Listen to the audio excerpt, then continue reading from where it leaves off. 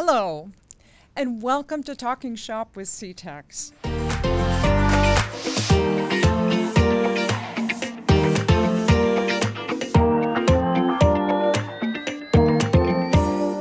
Hello, I'm Dr. Ellen Solek. I am honored to be the district leader for CTECS, the Connecticut Technical Education and Career System. As you know, we are now our own agency, and with that independence comes our opportunity to recognize some amazing programs and, more important, the people who run those programs. Today, I am so excited to introduce to you Mrs. Margaret Ortiz. Margaret is currently the Supervisor of Bilingual Education and all things bilingual in the district.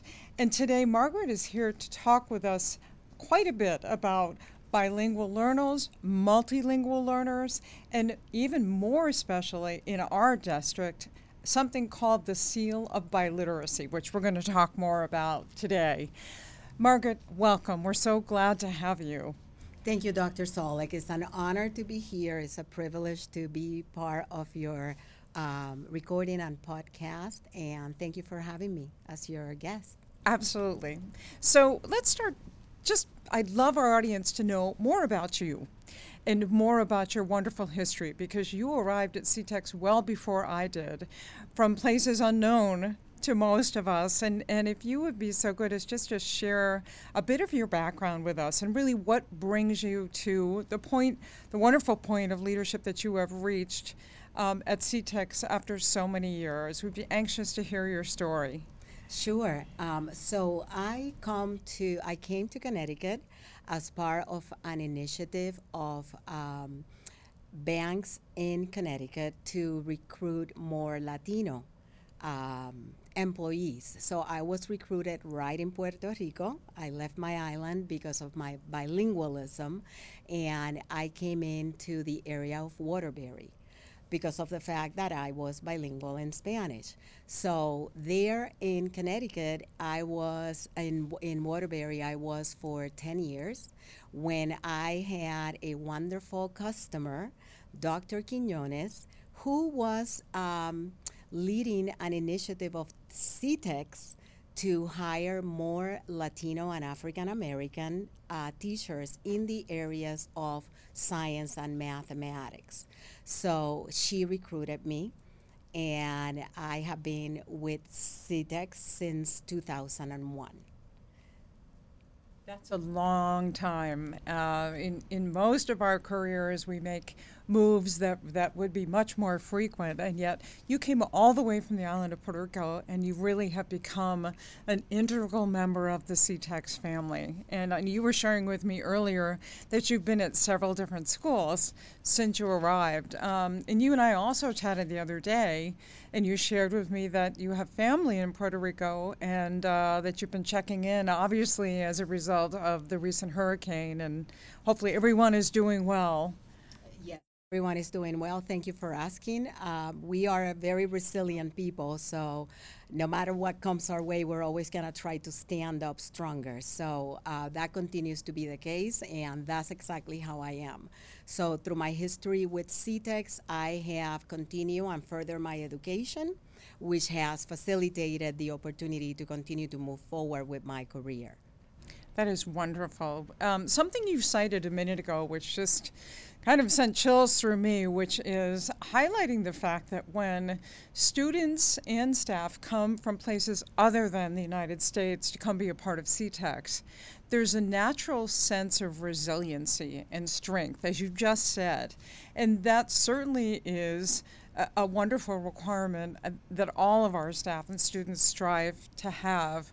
But could you talk a little bit more about what that experience is? What is it that brings out that sense of strength and resilience, knowing that you're coming from another country, mastering another language or languages, and what kind of impact does that have in terms of our student learners and our staff at CTECS? Well, I think particularly for our bilingual students or multilingual students, those that are identified as English learners, they bring with them the interest to be part of a new culture. They are here, so they want to have that sense of belonging. And they are learning a second language, which makes them more resilient. They're not going to give up on the opportunity to acquire a new instruction of a new language. So that's why I feel that when you have to learn a second language, you become more resilient and you don't give up because that is the opportunity that you have. What a wonderful gift. And that's a gift that translates to students and staff around those student travelers new to our country, and that's just amazing. I don't think many of us really realize that. And as you had cited earlier in our conversation, it's almost a natural inclination as teachers that we would make the assumption that if students aren't speaking or haven't mastered English, let's say, and they're speaking predominantly in their native language, that perhaps, we need to adjust the instruction and sort of lower the standard because they might not understand. And you've cited that, no, just the opposite needs to happen. Can you talk a little bit about that? So we need to maintain the high standards for our multilingual learners. What we must do is provide the opportunity for comprehensible input at all times, and scaffold the material. So we as instructors have to be very cognizant about that, but definitely do maintain the high standards. Our students, our multilingual students, are very capable of learning the material that we have at Connecticut Technical Education and Career System. It's fabulous to hear that. It's inspirational, actually. I'd love to talk for a minute about the actual Seal of Biliteracy, Margaret, because not many of us, including me, had ever even heard about that even a year ago. And you, through your creative ability to bring on this particular program into CTECS and really put us on the map, if you will, in terms of a district that offers this very special Seal of Biliteracy opportunity for our students. Can you tell our audience more about what that is and what it actually does to enhance our students, both when they're in CTECS, in a trade, and also as a result of earning the Seal of Biliteracy as they go through their program? So the Seal of Biliteracy bill was passed into a law by Governor Malloy on 2017, on June of 2017. And I am very proud to announce to everyone that we were able to roll it out at our district last year, school year 21-22. So the Seal of Biliteracy recognizes the academic effort of our students and the fact that they are maintaining their native language or any second language that they are acquiring, even after they master the English language arts. So it provides the students with a special seal that is recognized in their diploma and is also a credential that goes in the transcript, making our students more marketable for when they are seniors or when they are close to graduate. It makes them better candidate when they are interviewing for their trade opportunities and their careers after school. And it also provides them with the opportunity to receive additional credit when they apply to college. It struck me when I first heard about it that I wonder if we are the only school system in Connecticut that offers this opportunity. And we were talking earlier, you noted a few other school districts, but not many at this point. I think at this point, well, I can speak with certainty about the districts that I have been in communication with, like Hartford District, Glastonbury, Windsor. There are many other, New Haven actually, there are many other districts that are also implementing the Seal of Biliteracy and continuing to celebrate the diversity of our students. That's terrific. Is there a specific process that we had to follow as a district in order to implement the Seal of Biliteracy? Is there a sort of a roadmap that we had to follow? Yes. So we have, last year, we rolled the program out just with our senior students. This year, we will continue to do that. In the future, it might be different. We have the opportunity to start as early as juniors. So we, right now, what we are doing at our district is we are providing the students with the opportunity to decide if they want to pursue the Seal of Biliteracy by completing a survey that was prepared by a group of teachers of our district.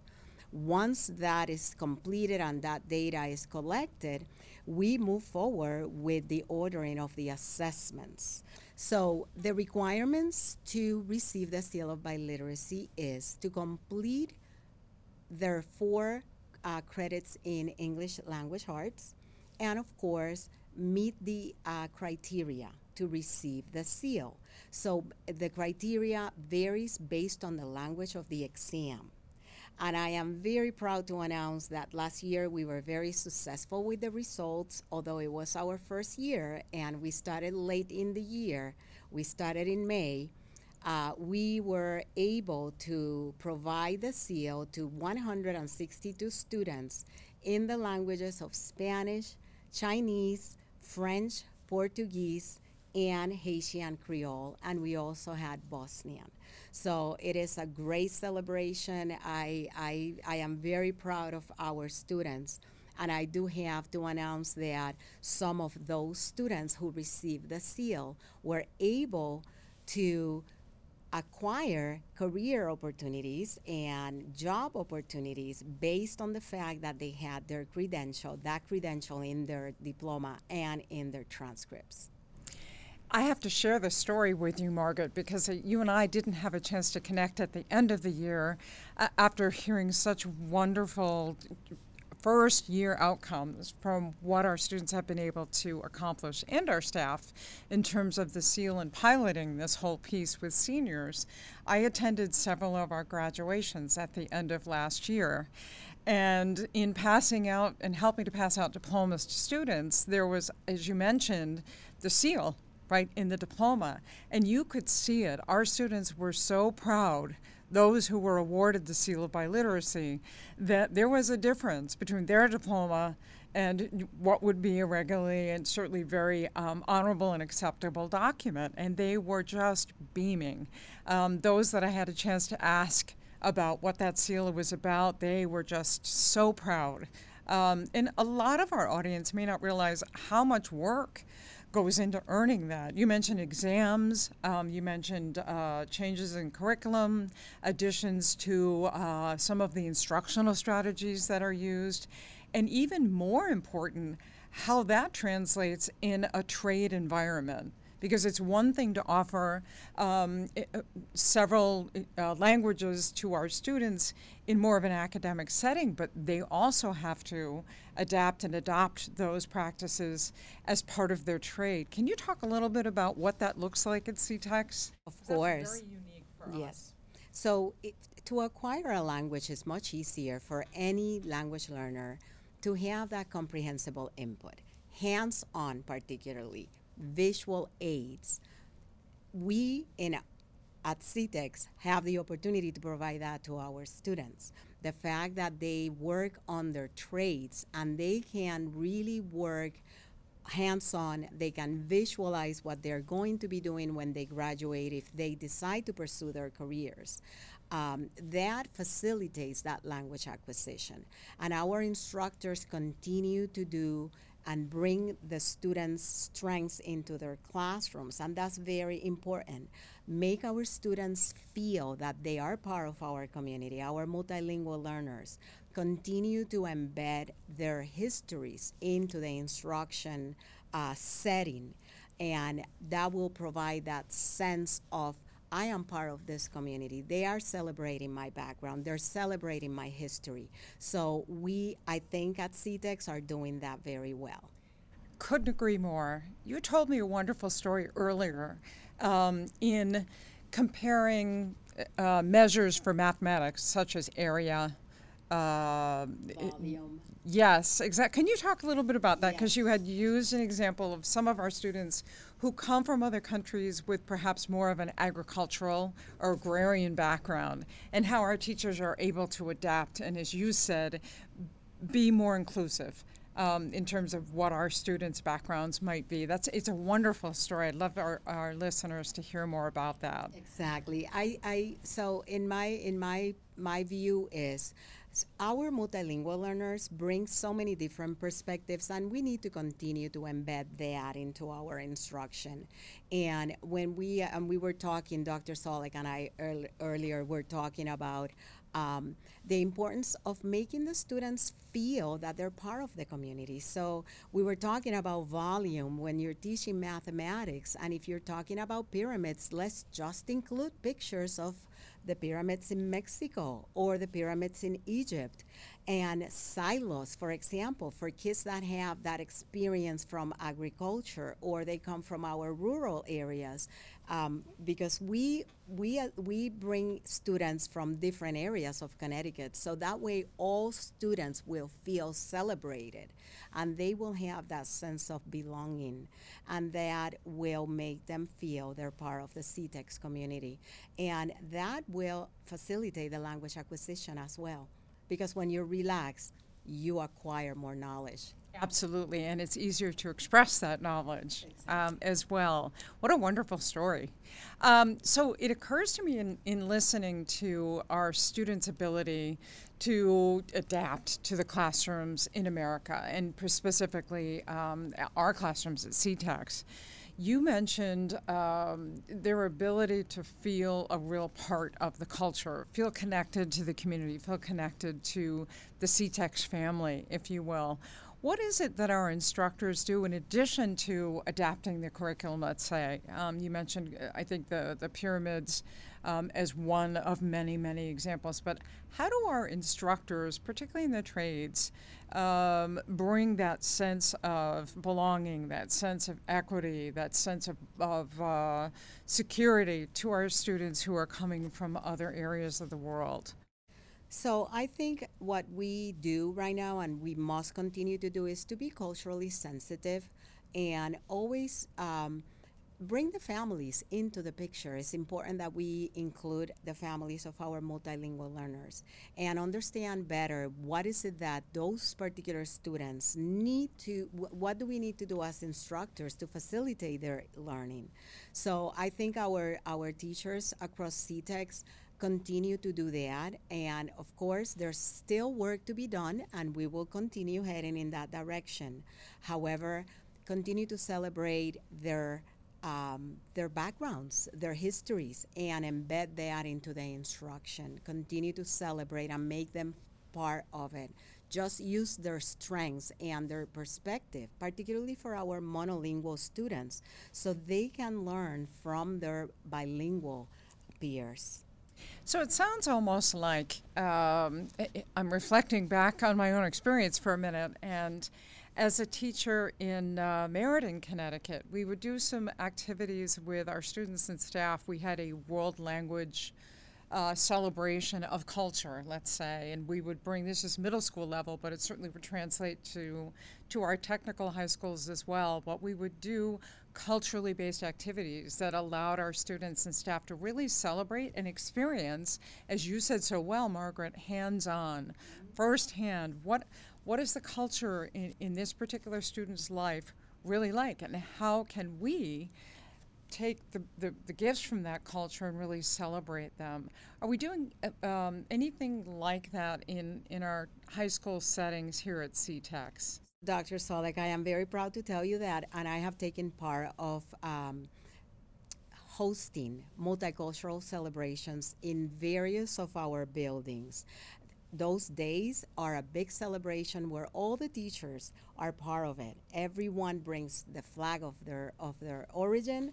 Everyone carries something of their country, something of their heritage. We bring music from different countries. We bring clothes from different countries. We bring music, food, and it's such a great celebration. The students have the opportunity to learn about different instruments of the world, listen to different music, and music unites countries. So we do that across the district. We have been doing it for a few years, and I am looking forward to continue to do that.